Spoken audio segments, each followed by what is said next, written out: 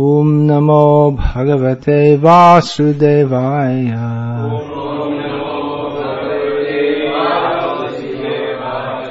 Om Namo Bhagavate Vasudevaya.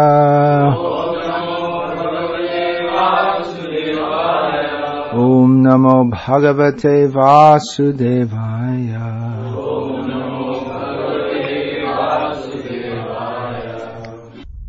We'll read from Sri Chaitanya Charitamrita, Adi Leela, chapter 7, beginning from verse 68.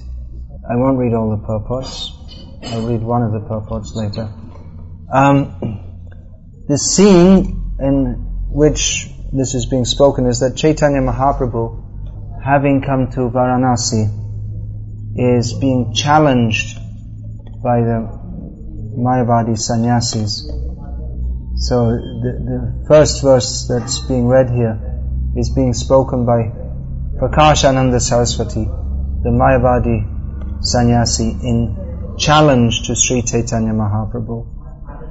He says, Sannyasi hoya karo nartan gayan, bhavuk shab shange loya karo shankitan.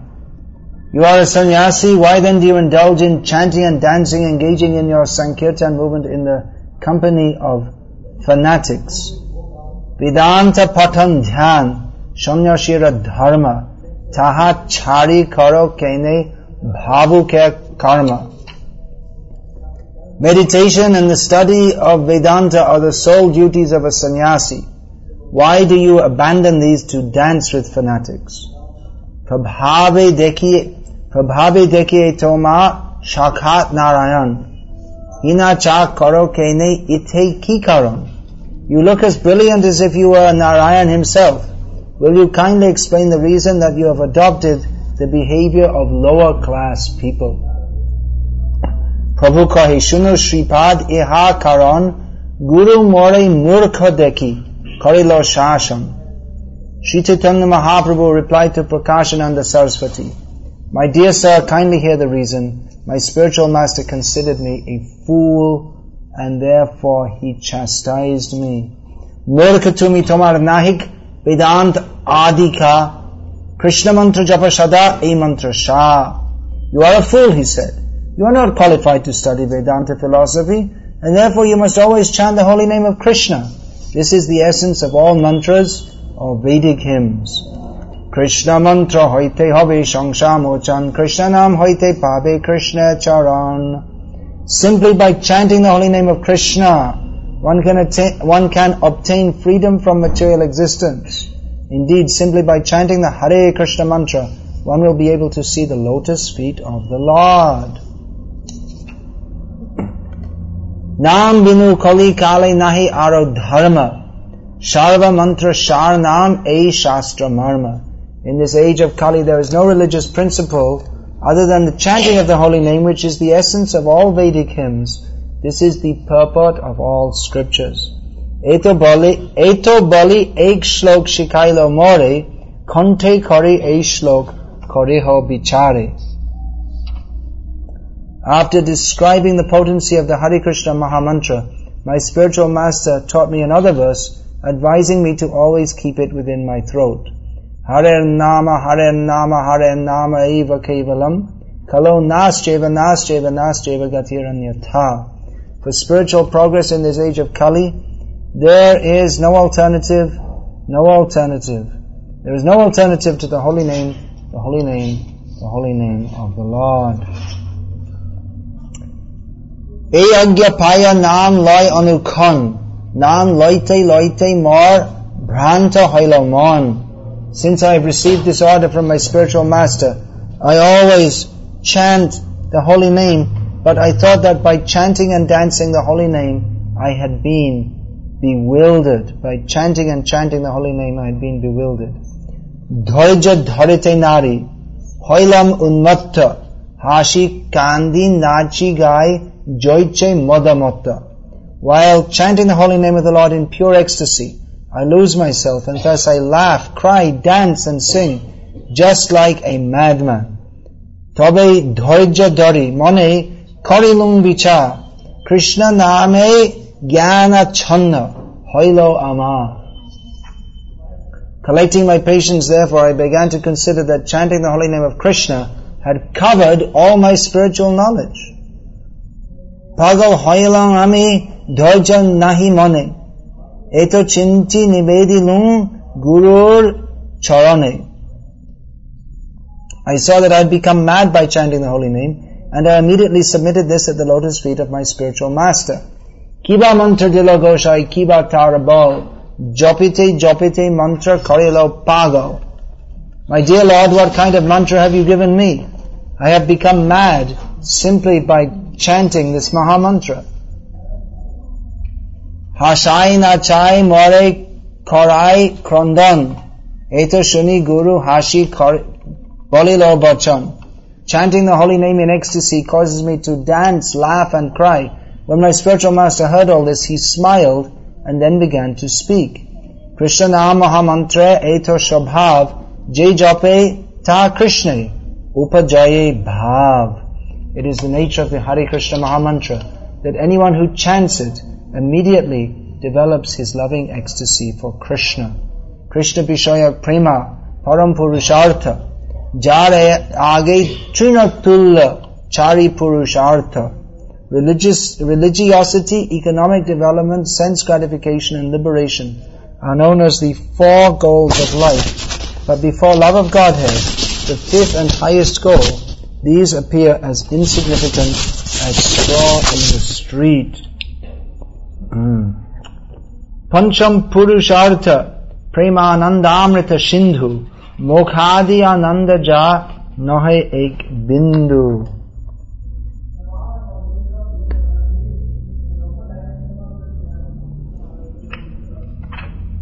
For a devotee who has actually developed bhav, the pleasure derived from dharma, artha, kama and moksha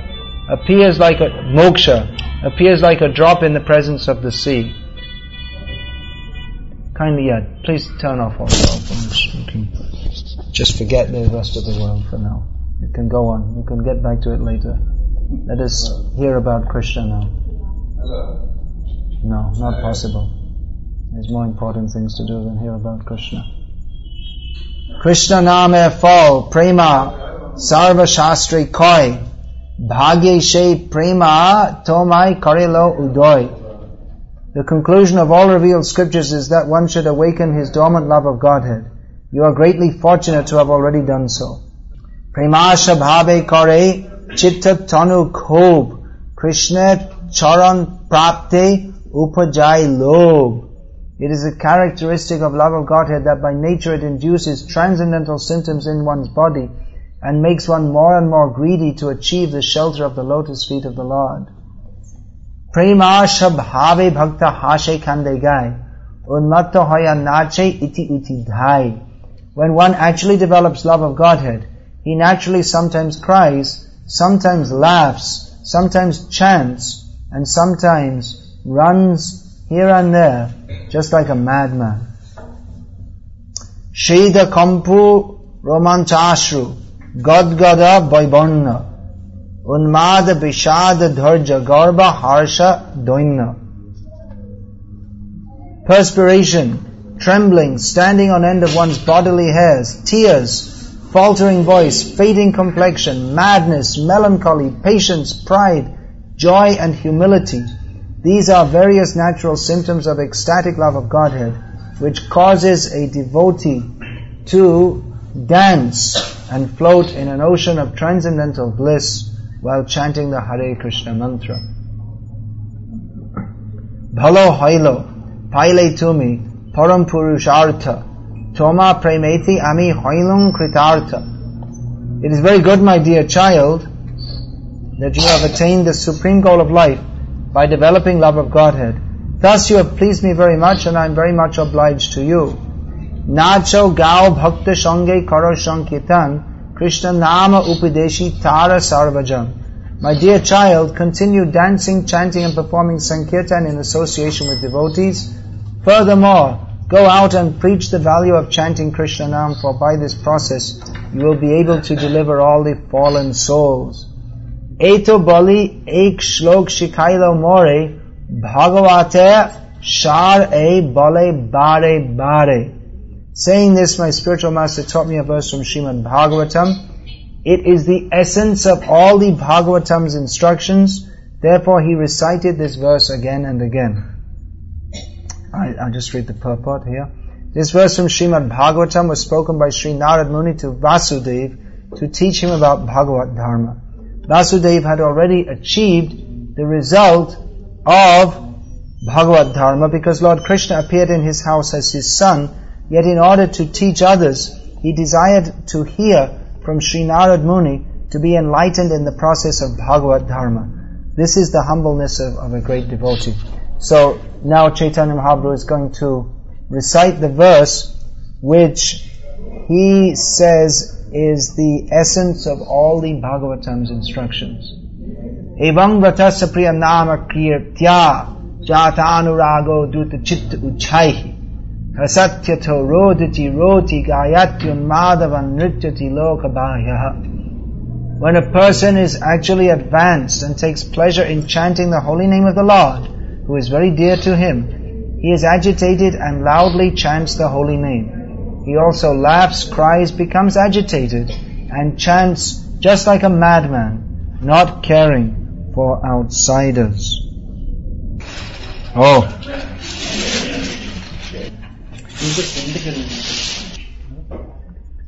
To summarize then,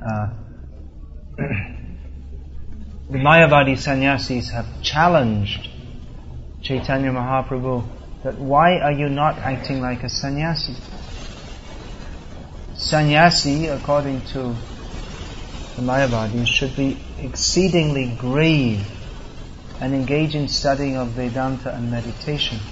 So why are you not doing this? Why are you jumping around in the streets, singing and dancing, which are absolutely proscribed, not prescribed, proscribed for sannyasis?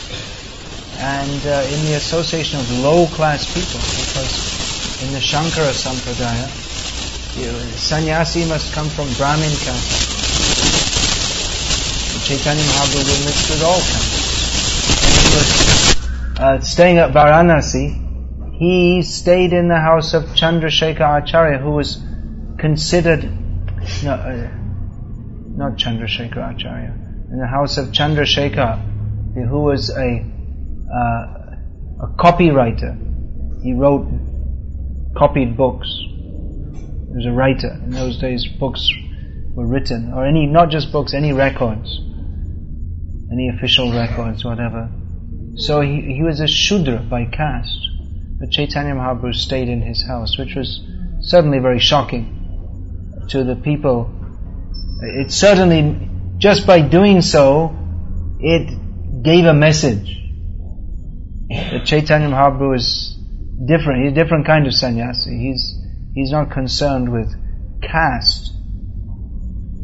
So this was the challenge, and Chaitanya Mahaprabhu answered it by citing Guru Vachan, which in Vedic culture is very powerful, the order of the Guru. One is expected to follow the order of the Guru. However, the order of the Guru is supposed to be based on Shastra. Otherwise, what's the use? If the Guru just says whatever he likes without any reference to Shastra, then you get the kind of thing that's going on nowadays, where you have popular gurus who they're more like. Can we turn cell phones off, please? Anyone who has one. So gurus nowadays, the so-called gurus, they're more like some kind of trendy management consultant, many of them. There's one long-haired, bearded fellow from Bangalore, I believe it is, who has all this the art of going to hell and all this kind of thing. Throws in a few quotes from the Upanishads, but it's just cheating, that's all. Any intelligent person can understand this is cheating, but now of course people are not very intelligent. They think they're intelligent, that's more foolish. They use their intelligence for this Shudra work of writing software, and then they, like Shudras, they get money and they spend it on parties and booze and all this kind of thing. So, it's stupid guru for stupid people, and they all enter into darker ignorance. But in one way, the Mayavadis at this time, they were better, because at least superficially they based whatever they were doing on Shastra.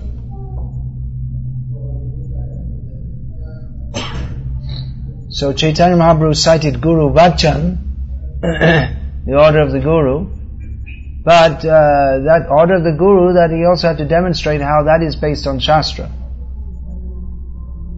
We have here in Bangalore the capital of the so-called Ritvic philosophy, where they say, well, Prabhupada said, as if Prabhupada would give any instruction which is outside of Shastra. So they've misunderstood the principle that what Guru says has to be understood in the light of Shastra. Guru is not an independent authority. So Chaitanya Mahaprabhu cited the order of his Guru, Hare Krishna, and the order of his Guru was Nachao Gao Bhakta Shange Karo Sankirtan Krishna Nama Upadeshi Tara Sarvajan. That singing and dancing and chanting, you chant the Hare Krishna mantra, and by chanting and instructing others in Harinam, you deliver all people. Just keep it there for now. Please don't put it on the floor. You're sitting on it. Your feet are there. It's the same.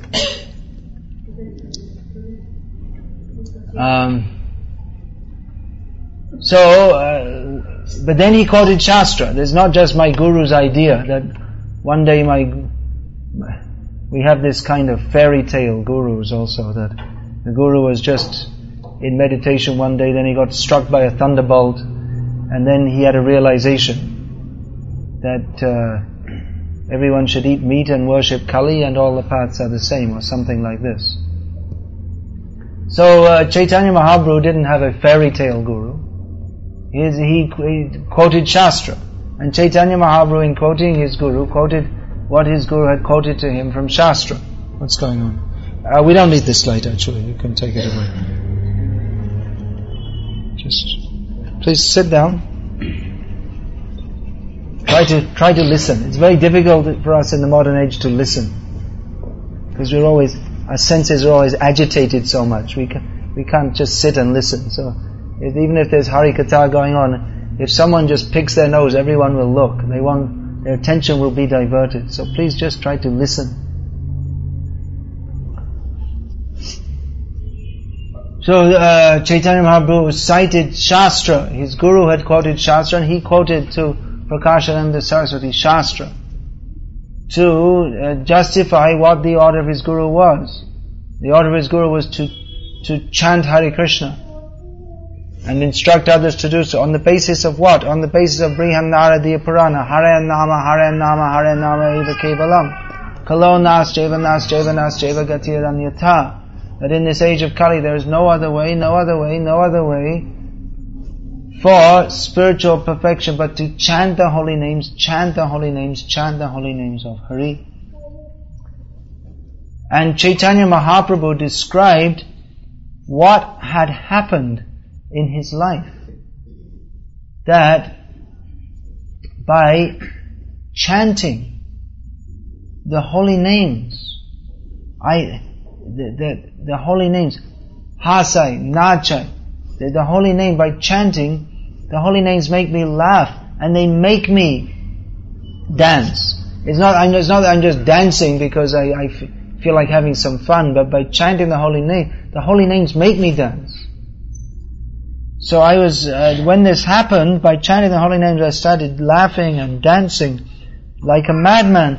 So I approached my Guru and asked him, what's going on? I took this mantra from you, And a mantra is supposed to give you spiritual knowledge and enhance your spiritual knowledge. But by chanting this mantra, I find that whatever I had studied previous to this, Chaitanya Mahaprabhu was known as a great Pandit, Nimai Pandit. He was expert in logic and defeating others in logic. So he found that whatever knowledge he had before, he'd lost. And now he was just singing and dancing. So he said that I've become like a madman, and whatever knowledge I have has become covered. So it seems like the opposite result of what I should get from a mantra. My knowledge should expand, and I should become very sober. But instead, whatever knowledge I have, I lost it, and I became like a madman. So what happened? He went back to his guru. He didn't say, oh, this guru is useless, but let's see what he has to say. First of all, we should see what of course there may be a case, if you're so unfortunate to have some out of going to hell so-called kind of guru, then you may be unfortunate, you may be in the situation where to reject such a person. But you should, at least you should test what is his discussion how does he justify according to Shastra what he's doing. So Chaitanya Mahaprabhu went back to his guru and asked, what is this? Kipa mantra dilo Gosha. What kind of a mantra have you given? And on hearing this, Ishvara Puripad, his Gurudev, said, very good. You're dancing and chanting Hare Krishna, forgetting everything else? Very good. Your knowledge has become covered over? Very good. Because that is the result of chanting Hare Krishna. Hare Krishna Mahamantra Eto Shabhav Jai Jape Tar Krishna Upajaye Bhav. The natural result of chanting Hare Krishna is that one will develop loving feelings for Krishna. And if that covers if one forgets all the so-called knowledge that he has previously, that's very good. Because whatever knowledge we have outside of Krishna consciousness is not knowledge, it's ignorance. In Bhagavatam also it's described, Bhakti Pareshanubhava Viraktiranyatra. Bhakti means to experience the experience of the Supreme Lord and concomitant detachment from everything else. So that is affected by chanting the Hare Krishna mantra. As Ishvara Puripad taught to Chaitanya Mahaprabhu another verse which he said, Bhagavata Shar. This is the essence of the Srimad Bhagavatam. And the Bhagavatam, what is the Bhagavatam? Sarvaveta Itihasanam Saram Saram.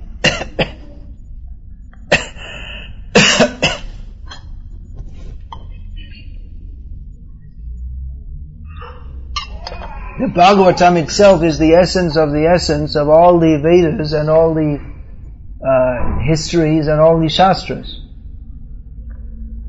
So what is the essence of the essence of the essence of all the Shastras? Evam vrata sapriyanama kirtya jata anuraga duta chitta uchai hasatyito rodati roti madhavan gayan roti gayan tun madhavan rityati lokabhayaha. That when one is actually advanced in love, in the stage of love of Godhead, then he automatically chants the name of his Lord, who is very dear to him. The Lord is very dear to him, and the name of the Lord is very dear to him. It's not that, have you chanted your 16 rounds? It's not like that, but automatic the attraction to the holy name, by which one automatically laughs, cries, calls out loud, and sings without caring for what other people think. So, Chaitanya Mahaprabhu is describing that this is what I'm doing, and I don't care what you people think. You don't like it? Too bad. I'm chanting Hare Krishna. This is it. This is the spiritual life. For that, Vedanta Patan Dhyan, Sanyashira Dharma, the Prakashananda told that the dharma of a sannyasi is to study Vedanta and to meditate. But the actual result of doing that, if one is to come to the standard of loving Krishna, if one actually studies Vedanta. And Chaitanya Mahaprabhu went on to demonstrate this, that he's not bereft of knowledge of Vedanta. Rather, his knowledge of Vedanta far surpasses that of the Mayavadi sannyasis who are studying in a rote kind of manner, but who have not entered into the essence of Vedanta. Vedanta generally is considered, Vedanta means the Upanishads. Atato Brahma Jignasa.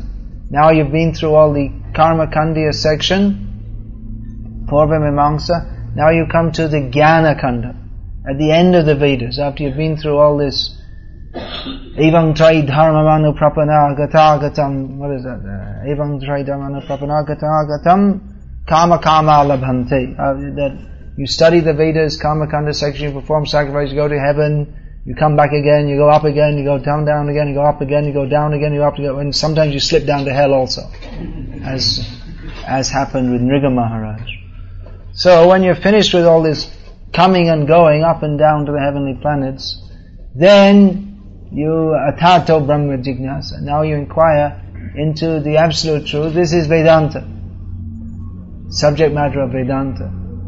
But the ultimate subject matter of Vedanta, the subject of Vedanta is Brahma, the absolute truth, which is generally conceived of by persons who are fed up of going up and down to the heavenly planets and back. They generally conceive of the absolute truth as impersonal, because they're not very happy in material life, but at the same time they have not given up the attitude of envy towards Krishna. So when one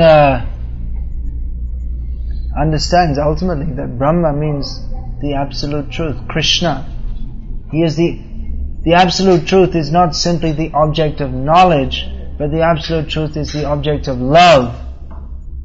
Then one comes to bhakti. And when one is in bhakti, then he doesn't care for the karmis, jnanis, yogis, what they think. He doesn't care, because he's absorbed in love of Krishna.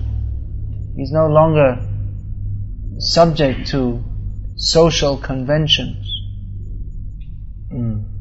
He's beyond whatever else anyone may aspire for. He only aspires for Krishna. What is that?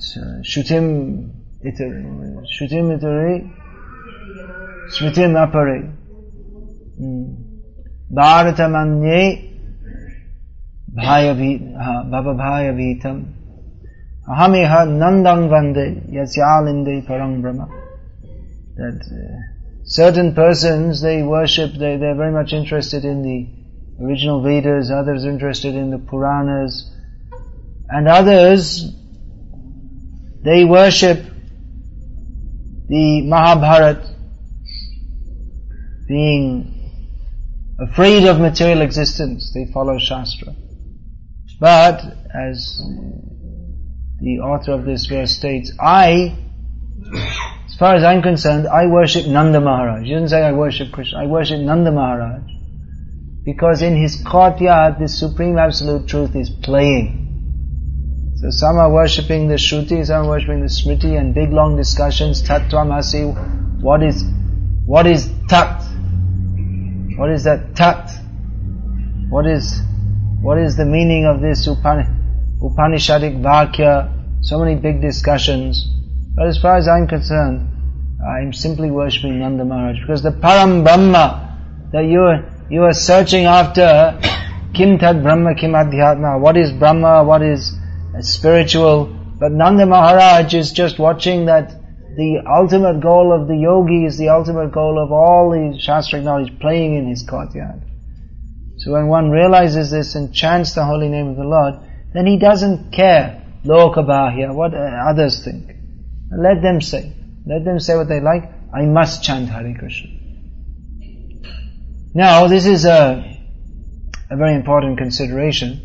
Chaitanya Mahaprabhu, in his time, was considered a social deviant. And actually, even up to the present time, there are many persons so-called scholars in Bengal and Orissa, who blame Chaitanya Mahaprabhu. In Orissa, they say that, well, by teaching this Prem Dharma, he made King Prataparudra into a sissy, and therefore he couldn't fight properly, and Orissa became overcome by the Muslims. Or they say that, well, Chaitanya Mahaprabhu spoiled the old Dharma in Bengal by breaking down the caste system, because Chaitanya Mahaprabhu didn't follow any caste system. Nicha jati nahi Krishna bhajane ajoga, Shatkul Bipra nahi bhajane joga, Jai bhaje shebara abhakti hina cha, Krishna bhajani nahi jat kul adi bicha. Chaitanya Mahaprabhu said that low birth is not a disqualification for bhakti, and high birth, so-called high birth, is not a qualification for bhakti. Whoever worships Krishna, that person is high class, and whoever doesn't worship Krishna is low class. That is Chaitanya Mahaprabhu's estimation. So, there are people up to this day who say that Chaitanya Mahaprabhu spoiled society in Bengal. He was a social deviant, you could say. Of course, Chaitanya Mahaprabhu, to call him a social deviant is way off the mark, because he's the Supreme Personality of Godhead. But he appeared to be like a social deviant. Actually, a Vaishnava must be a social deviant, because materialistic society is deviated from Krishna consciousness. So if one wants to be a Vaishnava, he cannot remain as a respectable member of society, because to be a respectable member of materialistic society, one has to be a materialist. And a Vaishnava is not a materialist. A Vaishnava is fully dedicated to Krishna. And he knows that everything in this world, just like we were reading here, Trinatulla, Jar age Trinatulla Chari Purushartha. Krishna Vishaya Prema Param Purushartha, Jar age Trinatulla Chari Purushartha. This Dharma, Artha, Kama, Moksha, which are considered the respectable goals of persons within the Varnashram system. Chaitanya Mahaprabhu says that in comparison to love of Krishna, they are all like straw in the street. So nowadays people don't care very much about dharma or moksha. They're simply interested in artha and kama. Get money and have sense gratification. And this is considered the standard of society. In modern India, the caste system is broken down to a large extent. But it's not on a spiritual basis of seeing everyone as equal, but rather there's a new kind of caste system, or a new measure of prestige. Now it's not according to birth, but it's more according to money. If you have money, then you're considered a gentleman. If you're working for a multinational corporation, of course they also have people who sweep the floor, that's not considered very prestigious. But if you're working as a highly paid Shudra in a multinational corporation, then think, oh, this is very prestigious. So the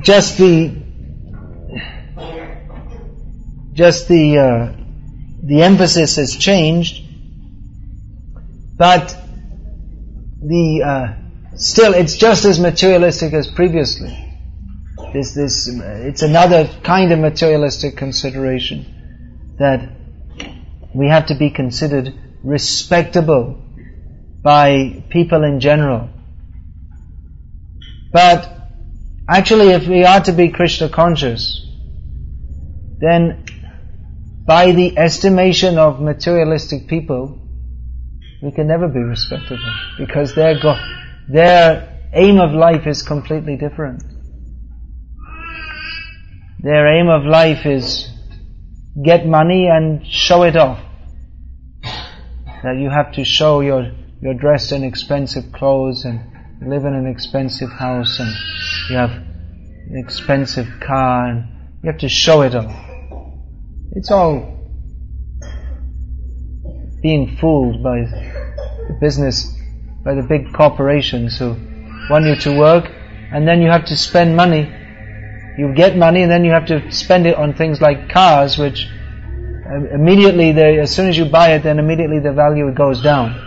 And they build it in such a way that it's, within 5 years, it's completely useless, maximum 5 years. And then you have to buy another one. And it's not considered very high class to have a car which is more than 2 years old. In Japan, 1 year. And so you have to sell it and get a new one. And in this way they keep you working like an ass. Of course, asses don't work as hard, but it's just a saying. It's just a saying, working like an ass, but working more than an ass. And then you get lots of money and you spend it all, and then I'm very prestigious. That's all. And everything just for sense gratification and prestige. That's all. So a devotee doesn't live according to this principle. A devotee is not so foolish that he thinks, I have to show how respectable I am according to the standard of fools. The whole materialistic society is by nature foolish, because the goal of life is foolish. The goal of the materialists is sense gratification, prestige, money, with no higher goal in life. Even they may be religious, supposedly religious, but their goal of life is not love of Krishna. The goal of life is not surrender to Krishna. If at all they're religious, then religion is just something to make them appear respectable, and God, if He's there, then He can help. Those really difficult things like what is it? Just like this Art of Going to Hell guy, he says that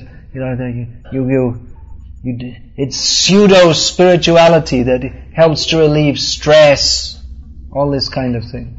Religion, and even the doctors recommend you do something religious, you do some meditation, and that's very good. That'll help to release then it'll help to lower the BP. Religion's very good. Some doctors, religion's very, you should be religious. And then you see your stress will go down and BP will go down, and it's very good.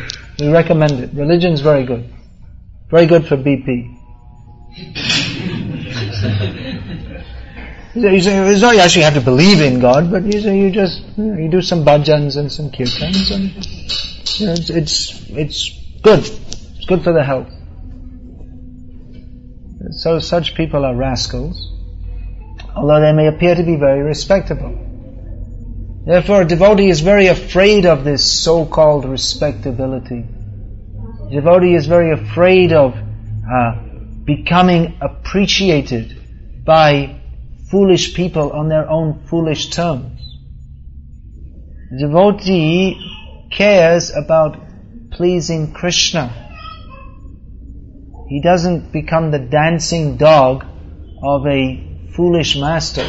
Rather, he is the dancing dog of the real master, who is Krishna. This is devotee. He is different. The devotee is different to others. It's a different goal of life, different attitude, whole different way of thinking. The materialistic person, everything he sees, he's simply thinking, how can I use this? Everything he sees, every situation he's in, he thinks, how can I use this to effect my own self-interest measured in terms of sense gratification? And the devotee, whatever he sees and whatever he does, he thinks, how can I utilize this situation to serve Krishna, to remember Krishna? A completely different outlook on life. Devotee is not simply a vegetarian materialist who chants Hare Krishna. But a devotee is one who has taken Krishna as the only goal of his life. Not that, if we say, well, Krishna consciousness is the main goal of my life, this is not Krishna consciousness. It is the main goal of my life, and I have other goals also. This is not Krishna consciousness. Savadhaman parityata mamekam sharanam vraja. The only goal is Krishna. This is Krishna consciousness. Some people will say this is fanaticism. They say religion is alright, but not too much. They will say religion is alright as long as it just helps you to live in this world and be a normal person. It's very reasonable. Religion, if you're a little religious, that's nice. You can be moral, and it's not really compulsory. But if you like, it's nice. You can do a little. See, actually, I'm an atheist myself, but I'm quite a reasonable atheist. So if someone wants to be a little bit religious, that's all right. I've given my stamp of approval that a little religion is all right, but too much religion is very bad. And then you see, then people become bewildered, and they give up the real goal of life, which is to enjoy the senses and have a good life and earn lots of money, and they become foolish, and they just become brainwashed by this idea of understanding or dedicating to God, which is, after all, God just an idea to lower your BP, right? So this is too much. So the materialist presents himself as very reasonable. He says, well, we should be very balanced, and you see, little religion's okay, maybe 5% or maximum 10% or maybe 15%, but absolutely no more than that. There are so many important things to do in life. You can't take religion too seriously. You've got to take the dog for a walk and all these important things to do. And actually, it's stated in the Vishnu Purana, anyone who keeps a dog in their house goes to hell. By the way. You're already in hell. If you're living with a dog, you're already in hell. Hellish mentality to want to keep a dog in your house. Stinking dog. So, the devotee knows and experiences that Krishna is not just some side dish for my sense gratification. Krishna and Krishna consciousness is not just something that, just something to do in your hobby, to be taken up in spare time. The devotee doesn't have any spare time. All his time is only meant for Krishna. Now you may think, well, how does this fit with our day-to-day life? We're working, we have families, alright, but everything for Krishna. That is Krishna consciousness. Krishna consciousness is not something to be fitted in between work and shopping and social life and sleeping. Krishna consciousness is, if one is actually to be Krishna conscious, then Krishna consciousness means that there is no meaning in one's life but Krishna consciousness. And all these other things which are considered a necessary part of life, that is just some incidental, or rather that is only done for maintenance of the body, so that we can go on with our Krishna conscious activities, and that also has to be done in a sense of Krishna consciousness. Prabhupada wrote and many times said that householders, they should give 50% of their income for spreading the Sankirtan movement. No one wants to do that. And you may think, well, it's how can we live if we give 50%? And no one's pressing to do so. But the idea is there, that the money, the income, we should understand. It's not that, well, I have earned so much money and it's my money and I'll give something for Krishna consciousness. But we should understand that actually nothing belongs to me. One of the prominent Grihastha disciples of Bhaktisiddhanta Saraswati Thakur, he was earning a lot of money by 800 rupees a month. Nowadays, if you earn 800 rupees a month, it's probably just enough to pay your bus fare up and down to the factory. But during the month. But in those days, it was a very high salary. And every month, he would bring his income and give it all to Bhaktisiddhanta Saraswati Thakur. He would, and then Saraswati Thakur, he would give back a small amount, enough to maintain his family. He wouldn't take it, but he arranged to give it to his wife, like this. 200 rupees he gave back. So he was earning high income, but he says, you take it all. My whole life is meant for you only.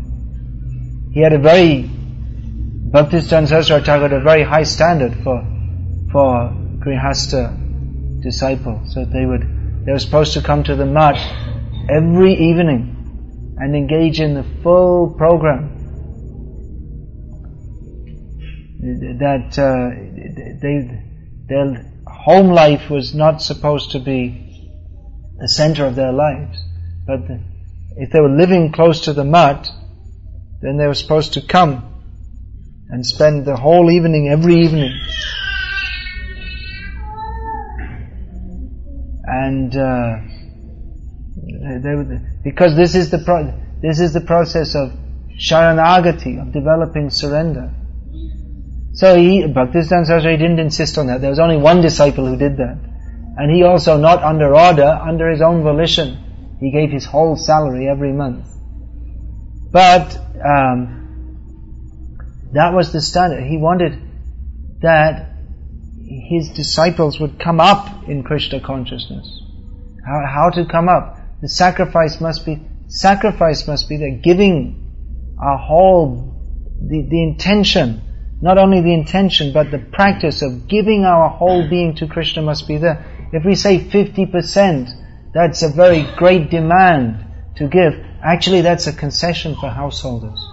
Because actually one is supposed to give 100%. The sannyasis and brahmacharis, they're giving 100% of their time and energy, everything.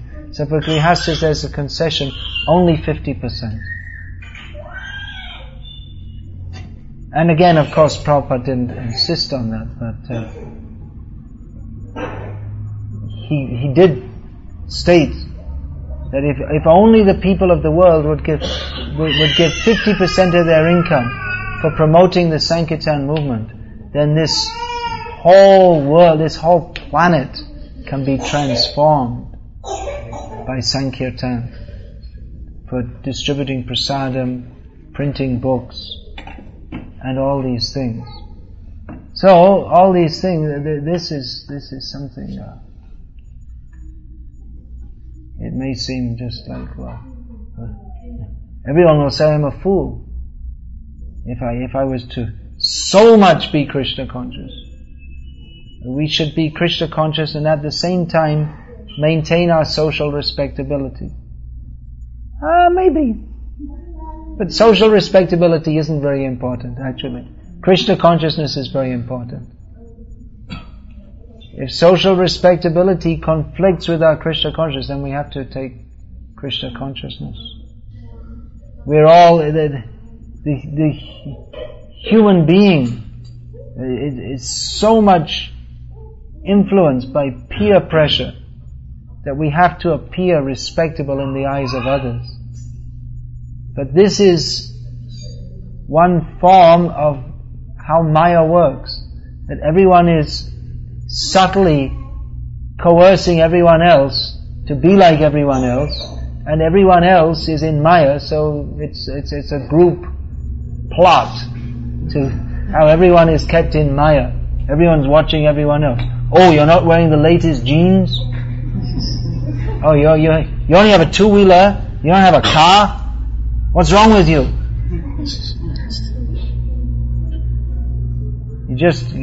Your wife just wears these simple saris. You're not going to buy her silk saris, and it goes on and on and on. Your prestige, you earn more money, and then as soon as you earn more money, you don't have enough. You ever had that experience? You get a pay rise, you improve, get a better job. Better job means more money, right? That's the meaning of a better job. So as soon as you get a pay rise, you don't have enough money. Is that right? Because immediately you're expected to spend on a higher level. You're trapped by other people's expectations of how you should be.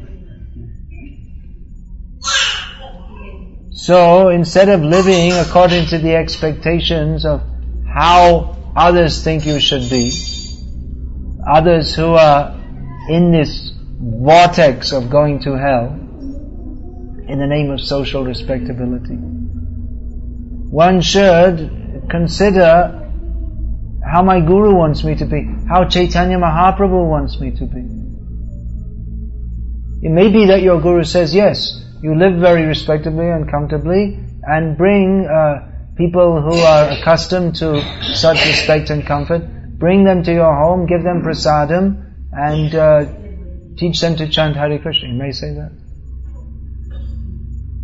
But we should know that this so-called respectability has no meaning other than to trap us in the maya of thinking that this is desirable.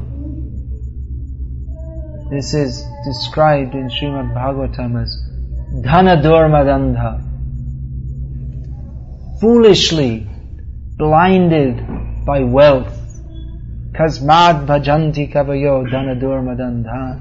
Why should one who is learned simply follow in the footsteps or flatter or be influenced by those who are blinded and mad by the supposition of wealth, of thinking, I am wealthy. Stri Aishwarya, again in Bhagavatam, Stri Aishwarya Prajepsava. We are materialistic society means to be surrounded by beautiful, well-dressed women, lots of money and all the vestiges of wealth, and family, all these things. So, everything can be used in Krishna's service. But we should know that intrinsically all these things are extrinsic to the real need of the soul, which is to love Krishna. Our real need is to love Krishna. And if necessary, we have to be prepared to do what is not pleasing to others so that we can please Krishna.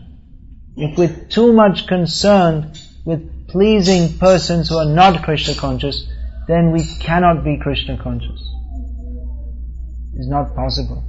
Because materialistic consciousness and Krishna consciousness are different, they are opposite.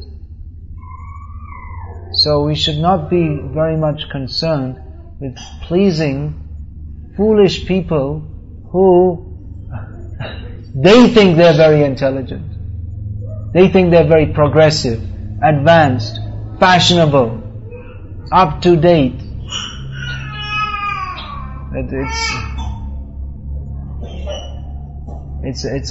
This idea of being up to date, modern, progressive is all. It's actually, if we see the cultural roots of it, it's based on the Western philosophical mistake. There's a word for it which I can't remember now. Of thinking that human society is always progressing. That there were apes running around, and then some of them fell out of the trees and stood up, and then they became human beings, and then they gradually became very advanced and cultured, and they sat at tables to eat their beef with knife and forks, and this is the pinnacle of human culture. Nowadays in India also, people, they think, well, to be civilized and respectable, you have to eat at a table with chairs. It takes up so much space in your house with this useless thing. You have to spend money for it too, and someone's making some business. But the traditional system is to sit on the floor, as some of you might remember. So like this, there's the idea that human society is always progressing. Now we're more progressed. Now we have better roads in India than ever before. Of course, as soon as you come off the highway, it's just a complete disaster. But at least we have some roads, the fantastic highways, which almost up to the standard of a back street in America. But so in this way, you see, it's tangible. We're making progress, and now you see it's so progressive. You can work for an American company, and even while you're living in India, you can have a teleconference.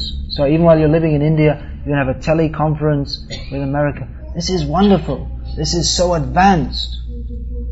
But what is the advancement? Advancement in terms of Vedic culture means advancement of consciousness, not advancement of trinkets and gadgets that keep us in maya, of thinking that this material world is a very nice place. That is not advancement. That is advancement in foolishness. In Vedic culture, one is considered advanced if he lives very simply, with no attachment to all these things. That is considered advanced, and cultivates spiritual knowledge. Nowadays one's considered advanced if he earns a lot of money and throws it all away at the weekend. This is the Western idea. You earn money during the week, and then you go to parties and you throw it all away. This is very clearly advancement simply in foolishness. That's all. But people think, this is great because they're so foolish. They have taken the idea of what it means to be advanced from what they see on the TV, and they just assume, oh yeah, okay, we should live like this. They never actually, they say think for yourself, but no one ever thinks for themselves. If people thought for themselves, then why should they wear jeans and fashions, and why? Why do they dress like that? Because they're told to by the advertisement, buy these jeans, you will be trendy. Oh, okay. Foolish. So in Vedic culture, one is considered advanced if he has no attraction for all these things. He's living very simply, and his life is dedicated to understanding the absolute truth. This is actually advanced.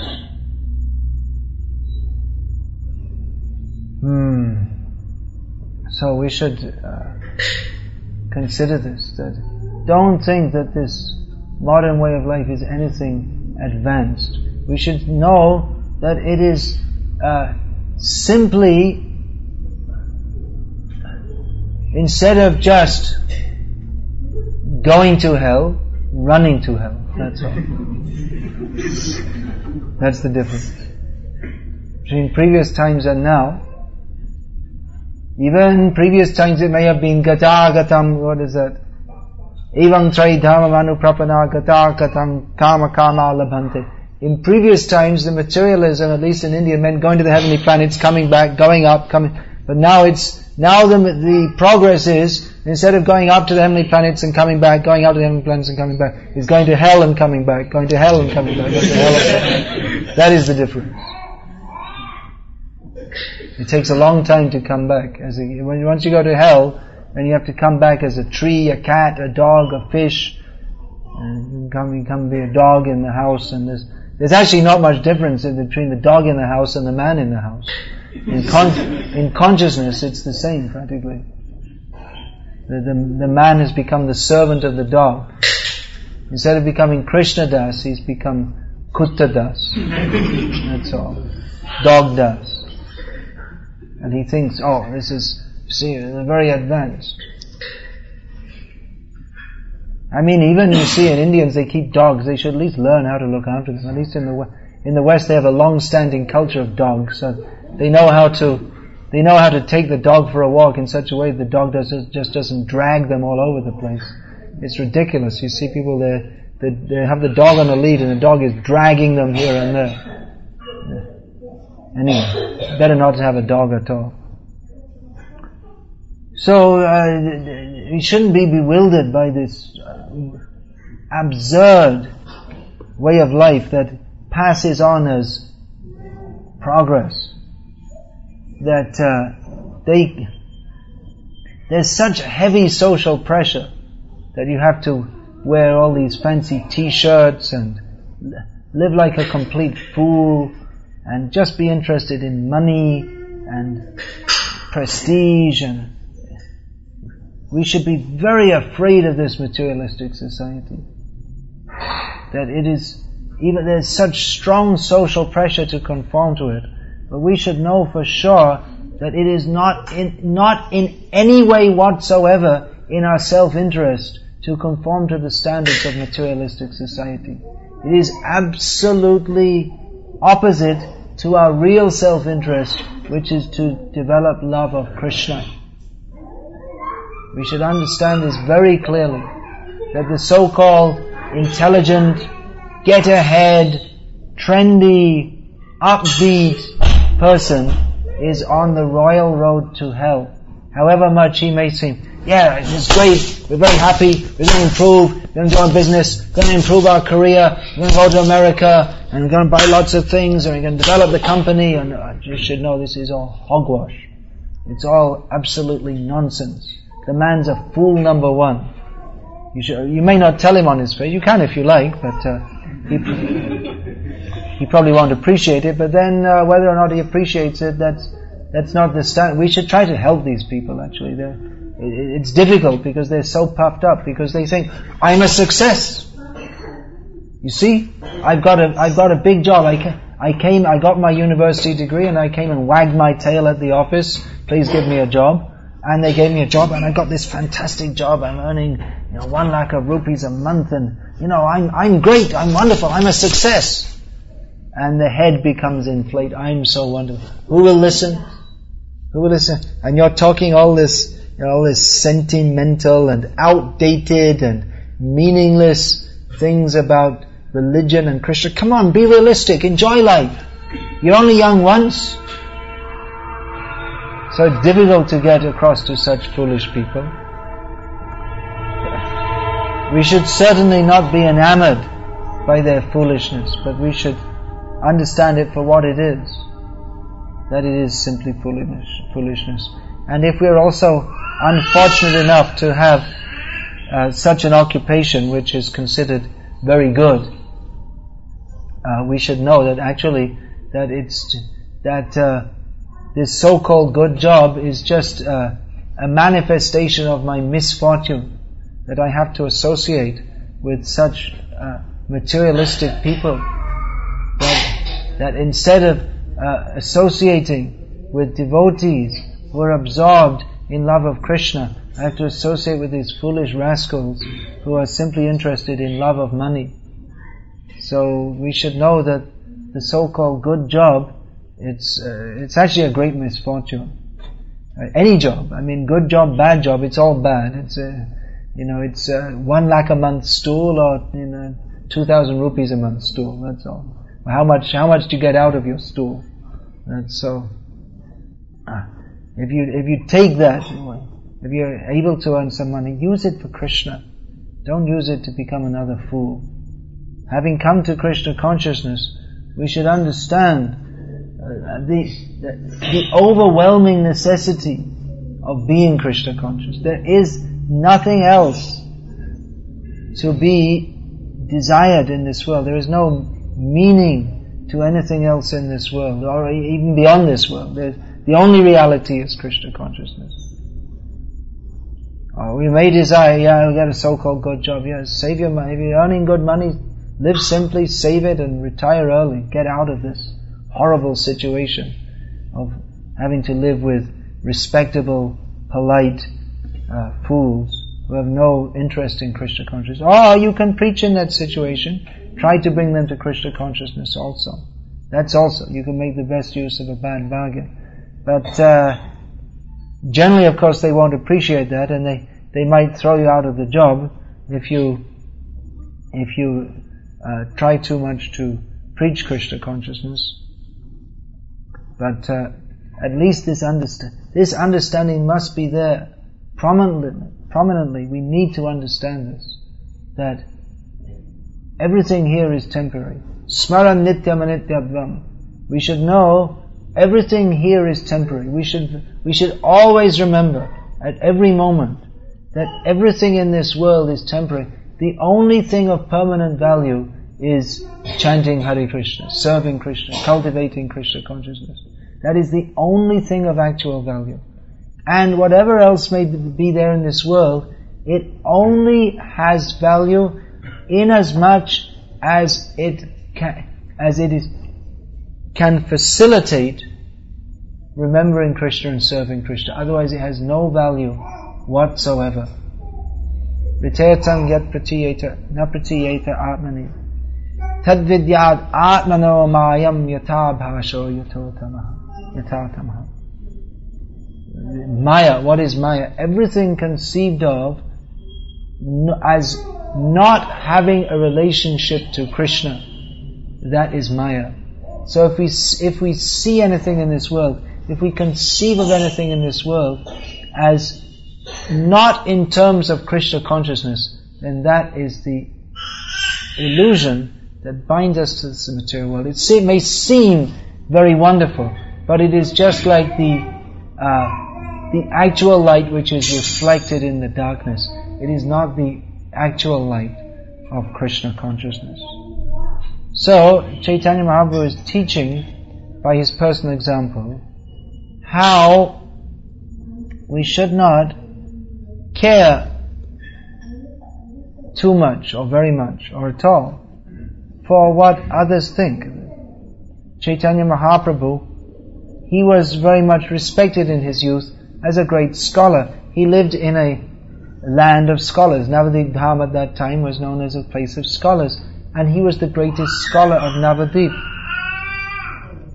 But after receiving the holy name from Ishvara Puripad, he forswore his mundane scholarly activities and became a social outcast, an odd bod by the materialistic estimation, and simply chanted Hare Krishna, danced, chanted, cried, and the respectable Hindu said, he's spoiling Hindu society.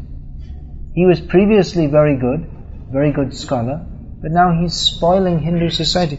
And the sannyasis here are saying the same thing. You're not acting like a proper sannyasi. But Chaitanya Mahaprabhu, he acted on the platform of Atma Dharma, the actual dharma of the soul, which is to serve Krishna. He did not act in terms of social dharma or what others think of me. Now, actually, for a householder, that is generally recommended that you do think in terms. A householder has got social commitments, family commitments. So please don't go without prasadam. Mataji, you going? Should not be allowed. I see. Yeah.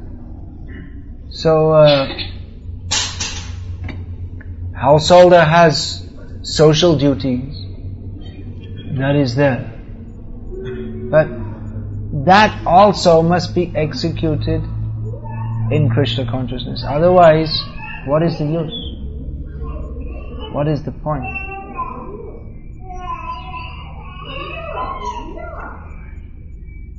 Hare Krishna. Is there any question about this?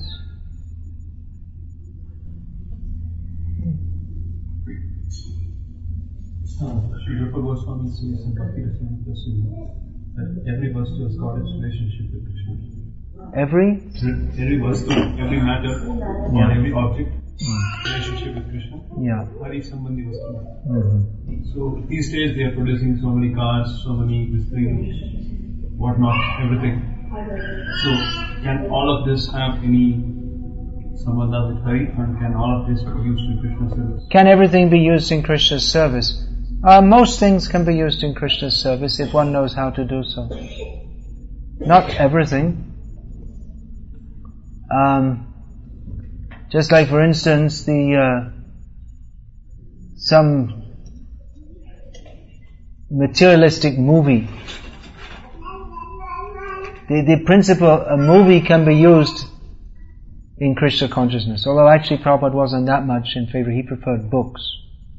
Can be used. Materialistic movie, we're going to go to watch, there's that new movie, Bride and Prejudice. We're going to go and watch this. No. No use in Krishna's service. The cinema hall, yeah, we can show some, people are addicted to seeing films, then you can show them something about Krishna, yes. But the butcher's shop, yes, we shall have a Krishna conscious butcher's shop, no such thing.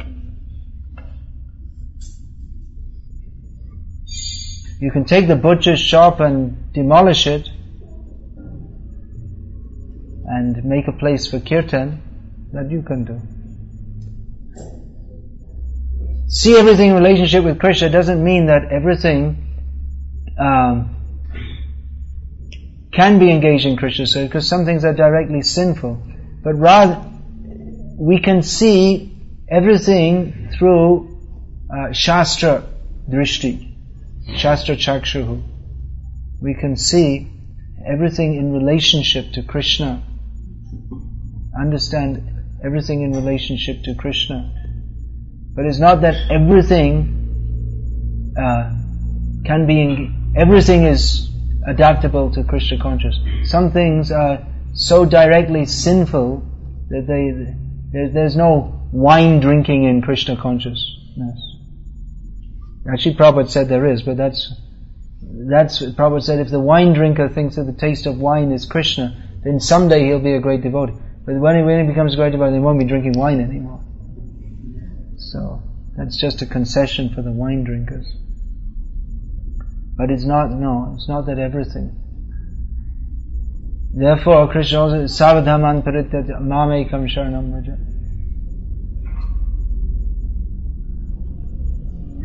Pratikul Yasya Varjanam. That which is not favorable or that is against the anything which is against the principle of development of Krishna consciousness, that is to be given up. So it's there is the idea of Krishnaizing certain activities, but not everything is Krishnaizable, because there are certain things which Krishna likes and certain things that Krishna doesn't like. So that which Krishna doesn't like, we can't say I'm doing it for Krishna. Krishna doesn't like that we eat meat, well I shall eat meat for Krishna, and that's not possible. Because Krishna doesn't want us to.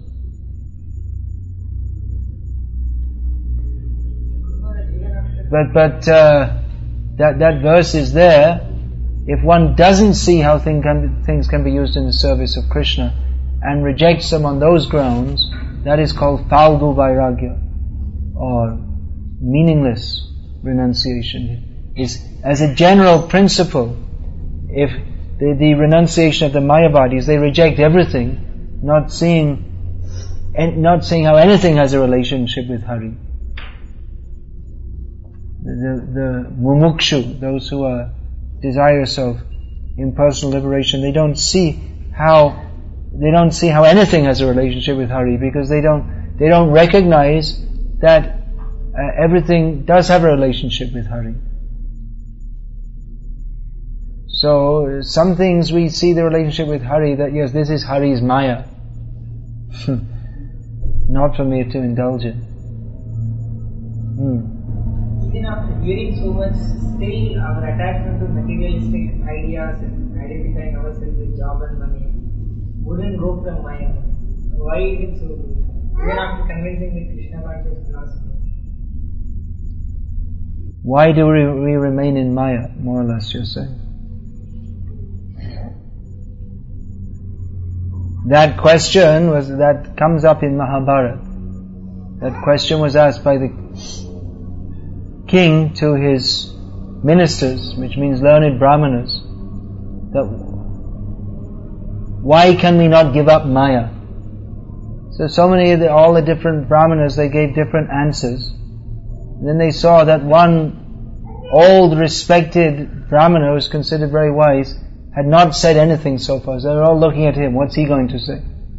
So then he got up and embraced a pillar in the hall, he embraced the pillar and said, let me go, let me go, let me go. And I thought, what happened to him? He became crazy. He said, it's like this, we're asking why we can't give up Maya, we're holding on and saying, let me go. We can give up attachment for that which is asat by associating with that which is sat. Association with devotees. Tivra bhakti, by intense devotional service. We can come out of the sphere of Maya. Something like these rockets they supposedly sending into space. To get out of the atmosphere of Maya, it requires a very strong boost, doesn't it? It works on the same principle as these little firework rockets. You light it and you go, and it comes down very quickly. But if you want to have a rocket that goes outside of what they call the gravity of the earth, you have to have a very strong blast, and that'll carry you out of the pulling, the earth's gravitational pull. So if we're going to come out of the pull of Maya, we have to have a very strong blast of Krishna consciousness. That's all. Half-hearted won't work. Anything else? Chaitanya Mahaprabhu is the incarnation of the Supreme Lord. Now, as he knows everything, when he had a different experience after chanting the Mahamantra, why did he go to clarify with his Guru? Why did Chaitanya Mahaprabhu have a Guru if he knows everything? More or less, that's why you're asking. Well, Ram also had his Guru. Who's Ram's Guru? Vishwamitra. Krishna also had his Guru. Who's Krishna's Guru? Sandipani Muni. So, in his Leela, why does he have a mother and father? If he's self-sufficient, why does he have mother, father, Guru? One reason is that by taking these roles of subordination, he there are loving exchanges between him and his superiors. Another is to teach the world the necessity that everyone needs to accept a Guru. Everyone needs to learn. He's teaching by his practical example. Apani achari prabhu jivere shikai. Chaitanya Mahaprabhu taught by his own behavior. That's the very meaning of Acharya. Acharya means Chaitanya Mahaprabhu he's the Supreme Lord, but he's taking the role of an Acharya. So Acharya means Achinotina Yashastrani Acharya. Stapyatyapi swayam acharate yasmad acharyastena kirtitaha. Acharya means one who knows Shastra, acts according to Shastra, and by his own behavior teaches others to act according to Shastra. He is called an Acharya. So Chaitanya Mahaprabhu, as an Acharya, taught how it's necessary to go to an Acharya. As Chaitanya Mahaprabhu is teaching herein, Hare Nama, Hare Nama, Hare Nama Eva Kevalam, Kalo Nasteva